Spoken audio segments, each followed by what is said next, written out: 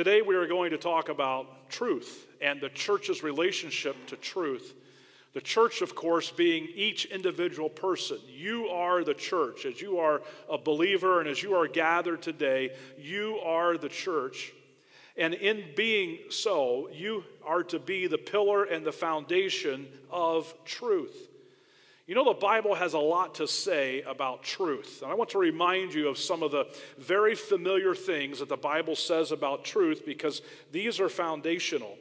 And I want us to be reminded of them. I draw your attention to a verse like John 14 and verse 6. In this passage, as you might recall, Jesus is preparing his followers for his departure. He was going to die. And from a human perspective, this was going to be an untimely death. Jesus was not an old man, as you know. He didn't live a long and full life, as you know. And so he gave his life freely for our sins on the cross, and he's trying to prepare his followers for that departure. And he makes a profound statement about truth as he does so in verse 6 of John 14, where Jesus says, "I am the way and the truth and the life. No one comes to the Father except through me." Jesus says, "I am the truth." And in so doing, he is making a statement that he, as a part of the Godhead, Jesus, the Son of God, is part of the Trinity, as we call it. He's part of the Godhead. And he is in essence saying, as he makes this statement, being God, that God is truth. The very character and nature of God is truth. And all truth is to be judged by God's standard. We don't get to make the rules. We don't get to decide what truth is. How many of us in recent day have heard something like this when people are telling a story or trying to make a point or maybe even giving a review of facts or events that have happened? Well, that is their truth or that is your truth, right? You've probably heard that in recent day. They get to tell their truth. And if you contradict them, then it's not really a contradiction. It's just your truth as opposed to their truth. Well, when we read the scriptures, and when we're talking about salvation, and we're talking about eternal life, and we're talking about what God has for us and what he doesn't want for us, and all the things that God wants us to believe, we're not talking about our truth or your truth. We're talking about the truth as given to us by God. And there isn't any room for variance there. There's no room for play. When God speaks to us in his word and he lays out what truth is, it's going to be consistent with his character and nature. It's going to be indisputable, unquestionable, unequivocal. It is truth. And he gives us that in his word. Jesus says, "I am the truth," and all truth is going to be judged by the character and nature of God. Nothing else gets to determine that. We know that God has shown us truth in his very essence, but he has also recorded truth for us so that we can read it and study it and live it out. That's what John 17 talks about, doesn't it? In verse number 17, when it says, "Sanctify them in your truth, your word is truth." If you land on something in your life and you want to say that it's truth and you want to live on it and you want to apply it to your life and you want to form a belief system around it, if you can't find it in Scripture, you don't have truth. God's word is truth. And anything that contradicts God's word is certainly not truth, it is false. Now that places us in a very interesting situation in the culture in which we live, doesn't it? We are immediately countercultural if we're going to anchor to the truth of Scripture and if we are going to call anything that disagrees with Scripture being false. That puts us in a countercultural mode, but that is exactly where God wants us. Are you comfortable there? Think about it. Are you comfortable there? Being countercultural. At times it can be uncomfortable, but we have to be comfortable there. We have to rest there. If we don't, we will compromise everything that is truth. We will want to fit in and be the same and blend in and be accepted. How many churches have compromised truth because they want to be accepted by the masses? They've given on their belief system what they know the Bible clearly teaches, and yet they decide to turn away from that and embrace something that is false, tragic, but true. It's interesting in John chapter 16 that we are given these words about the Holy Spirit. If you can turn there, look at verse 13 of John 16. When the Spirit of truth comes, He will guide you into all the truth. For He will not speak on His own authority, but whatever He hears, He will speak. He's hearing from the Father, by the way. He's receiving directives from the Father, God the Father. And it's according to that revealed will from the Father that the Spirit speaks and prompts and moves. And He will declare to you the things that are to come. When the Spirit of truth comes, He will guide you into all the truth. Now, these disciples were going to wait in Jerusalem until they had received that Holy Spirit, the Spirit of truth.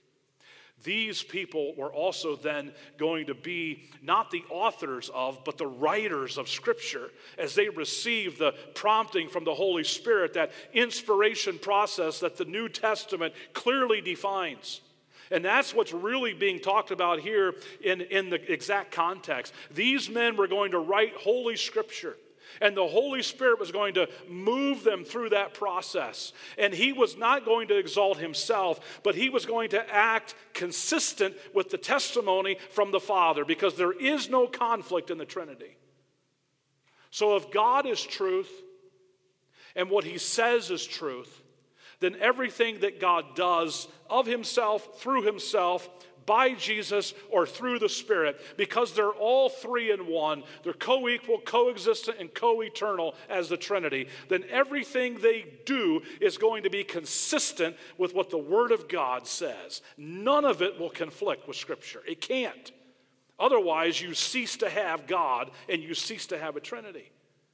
So apply that then to today as we talk about truth.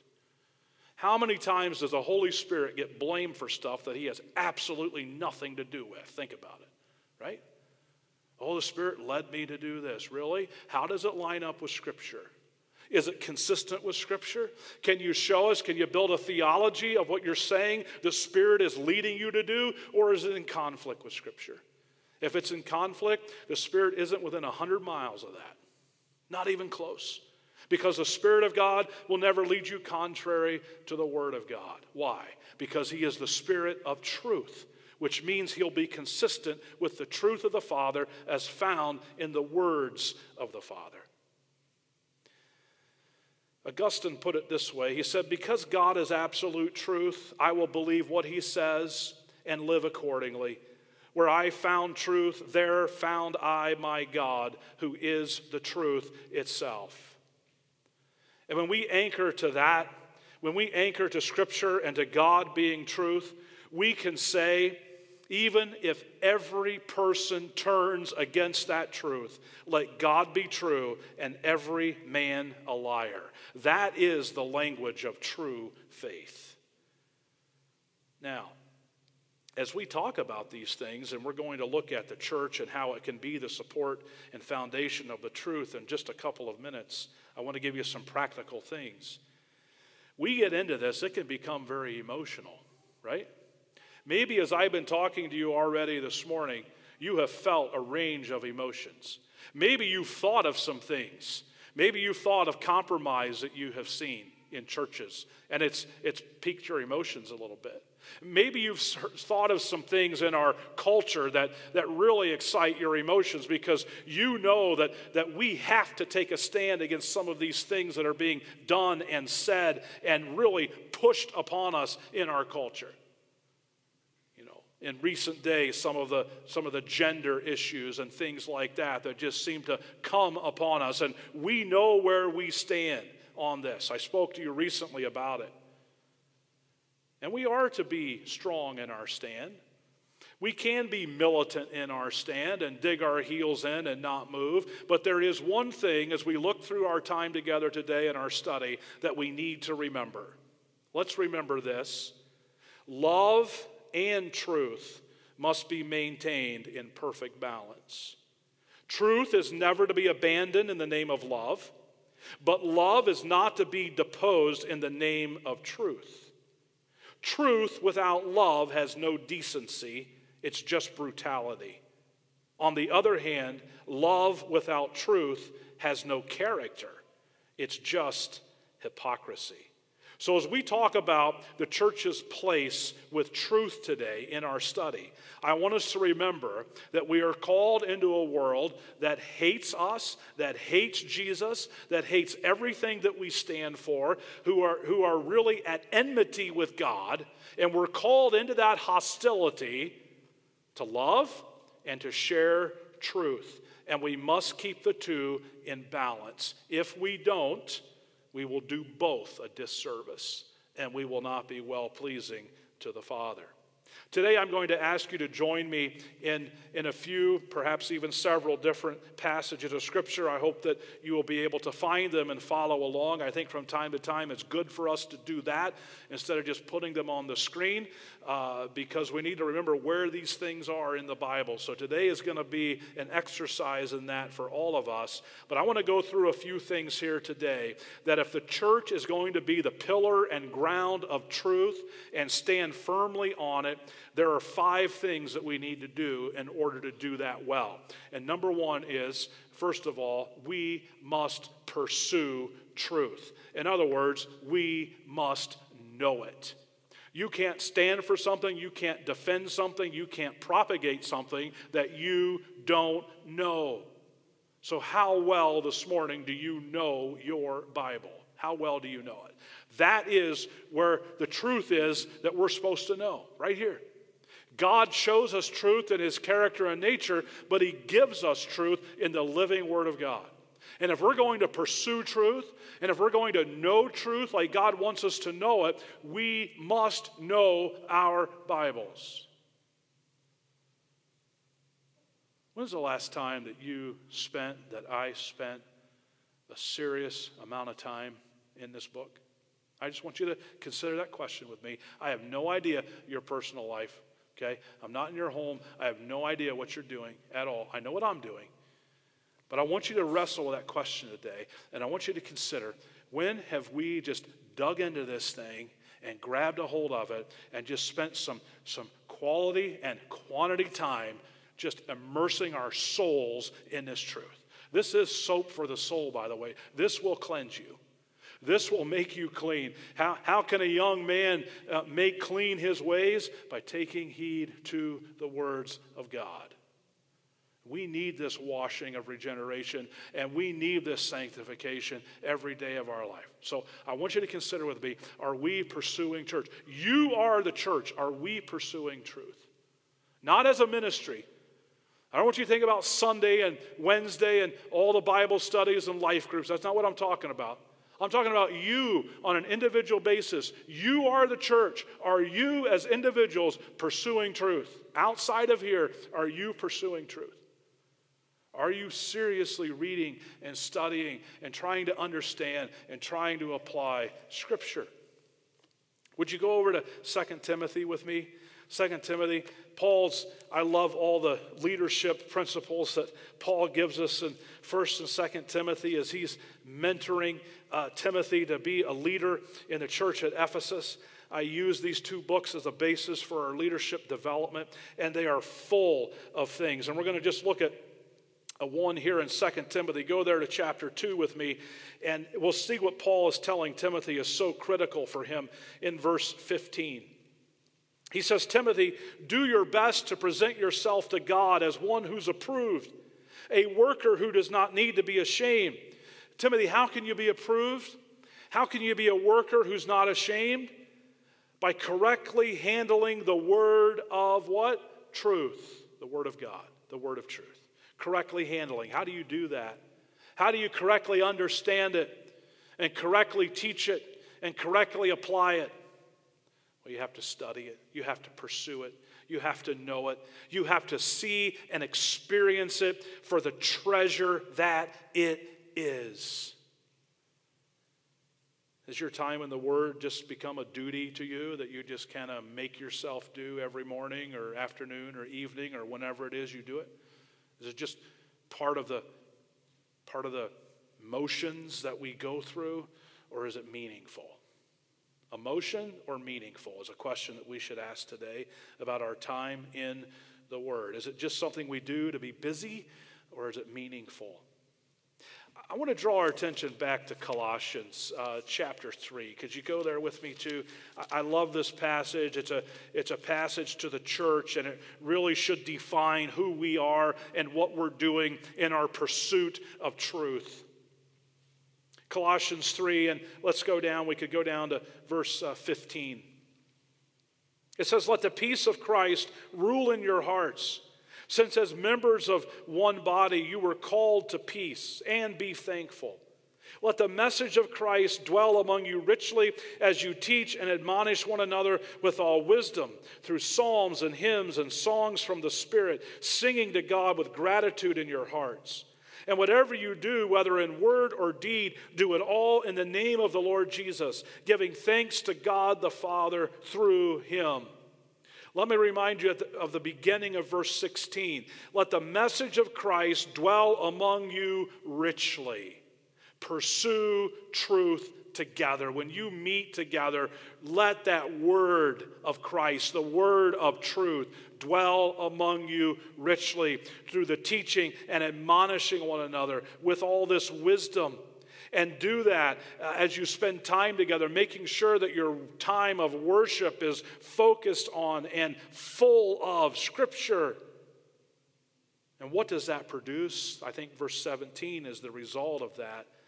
Whatever you do, whether in word or deed, do it all in the name of the Lord Jesus. If we are coming together, letting the word of Christ, the message of Christ, dwell in us and among us richly, it cannot help but to have an effect on us. Now, that has to be intentional, and that leads us to this. We must be practicing the truth. You could say it more simply, we need to practice what we preach, right? If we say we believe something, it should define the way that we live. If we open up the Scriptures like we're supposed to be, and we are reading it and we're studying it, it should have an effect on our life. And if it's not, then all we are doing is going through a sterile, rigid, intellectual exercise, which is not what God has called us to do. He hasn't called us to get smarter whenever it comes to biblical knowledge. He has called us to get holier. He has called us to be more set apart from the world and unto Him. And how can we get there? How can we experience that? Would you go to James chapter 1 with me? Let me remind you of these familiar verses about practicing the truth. I want to begin reading in verse 21. James 1:21. "Therefore, get rid of all moral filth and the evil that is so prevalent, and humbly accept the word planted in you, which can save you." Get rid of all moral filth and evil. Did we walk in here with any of that stuff today? I don't know what happened in your life this past week. I have no idea. But did you walk in here with any of that stuff? And maybe you're desperate this morning. You need to hear from God. You need His Spirit to do a work in your heart, because as you came in here today, you brought in some baggage that could be described as moral filth or evil. You were tainted. You're living in this world system that hates God and has everything in it to pull you away from God. And maybe you gave in some this week. I'm sure at any given time, all of us in the room gave in this week. Have you humbly accepted the Word? Have you allowed the Word to do the work? Have you looked into the mirror? Look at verse 22. Do not merely listen to the word and so deceive yourself. Don't just attend this morning and say amen to everything you agree with. Don't just listen to the word. Do what it says. Anyone who listens to the word but does not do what it says is like someone who looks at his face in a mirror and after looking at himself goes away and immediately forgets what he looks like. Men, how many of your wives stopped you before you left the house today? Anybody? saying, really, are you going like that, right? We looked in the mirror, we forgot, and here we go, right? We're just trying to get to the next thing. Don't let that be with the Word of God.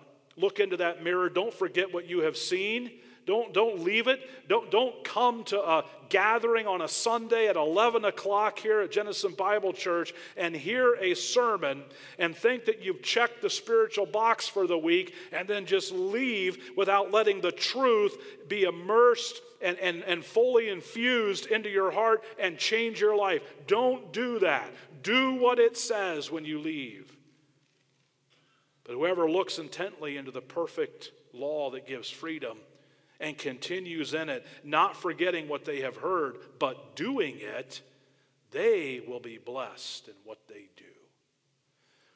Most recently, I reminded all of us, and I want to do it again, because we get bombarded all the time, don't we, with truth?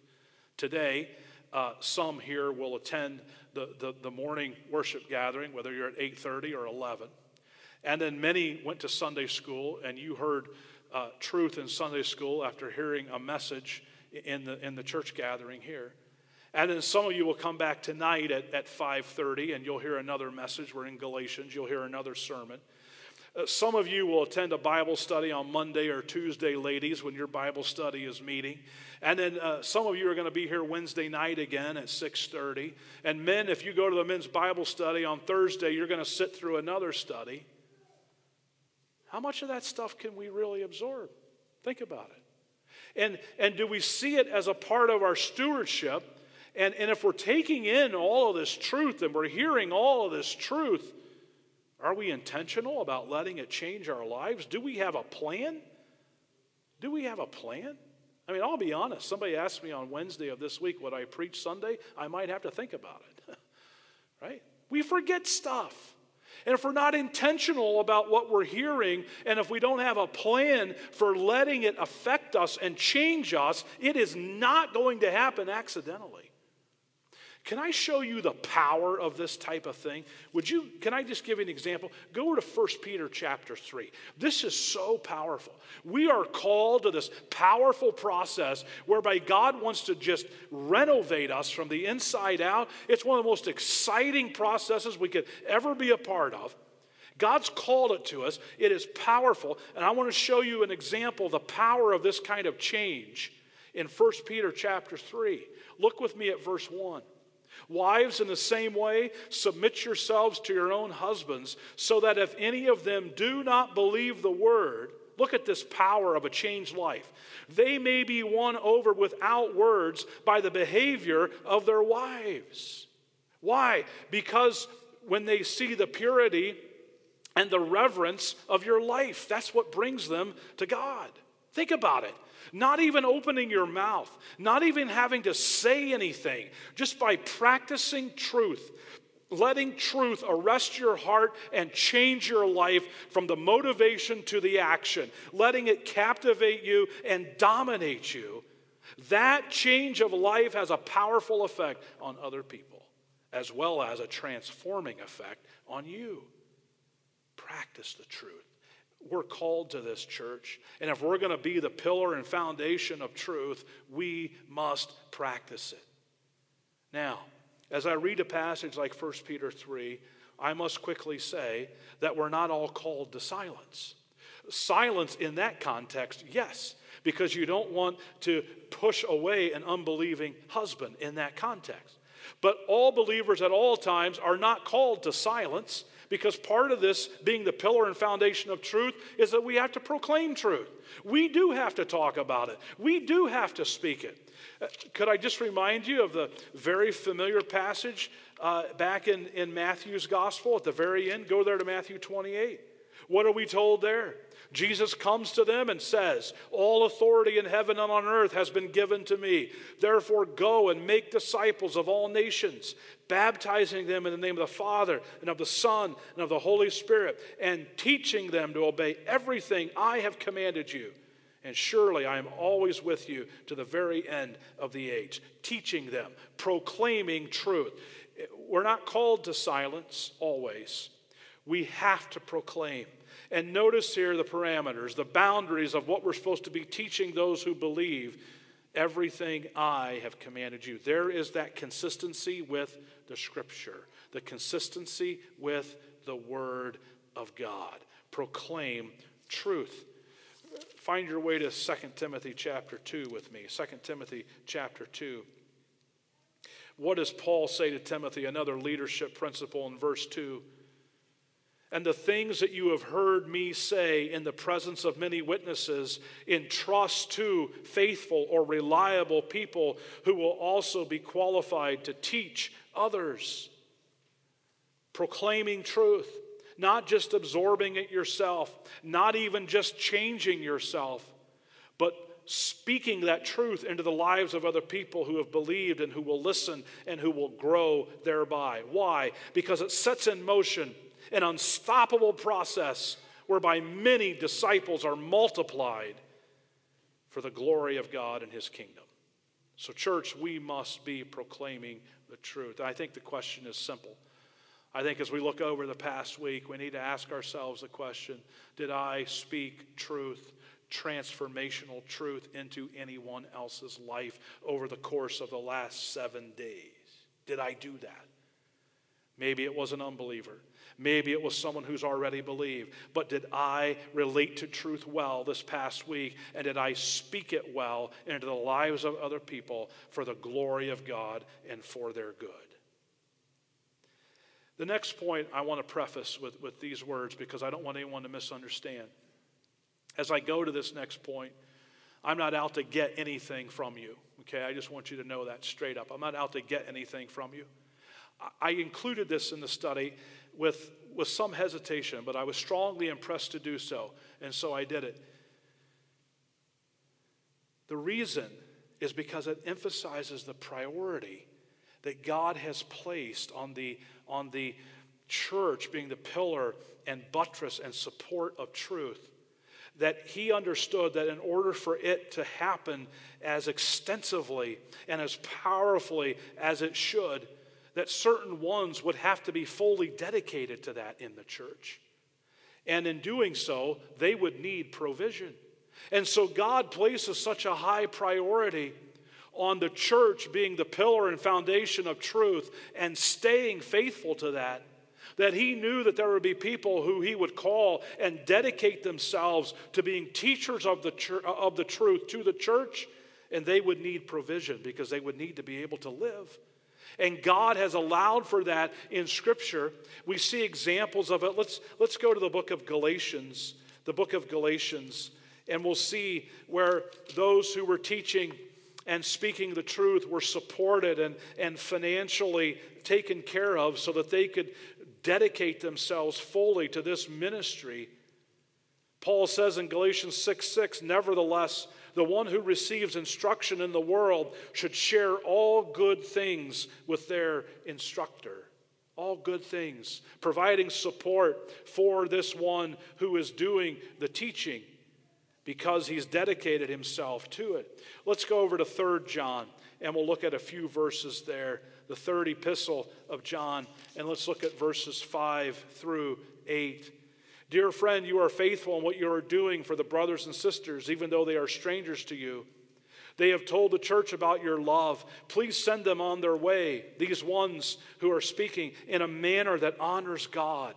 It was for the sake of the name that they went out, receiving no help from the pagans. We ought therefore to show hospitality to such people so that we may work together for the truth. Here were ones who were teaching the truth.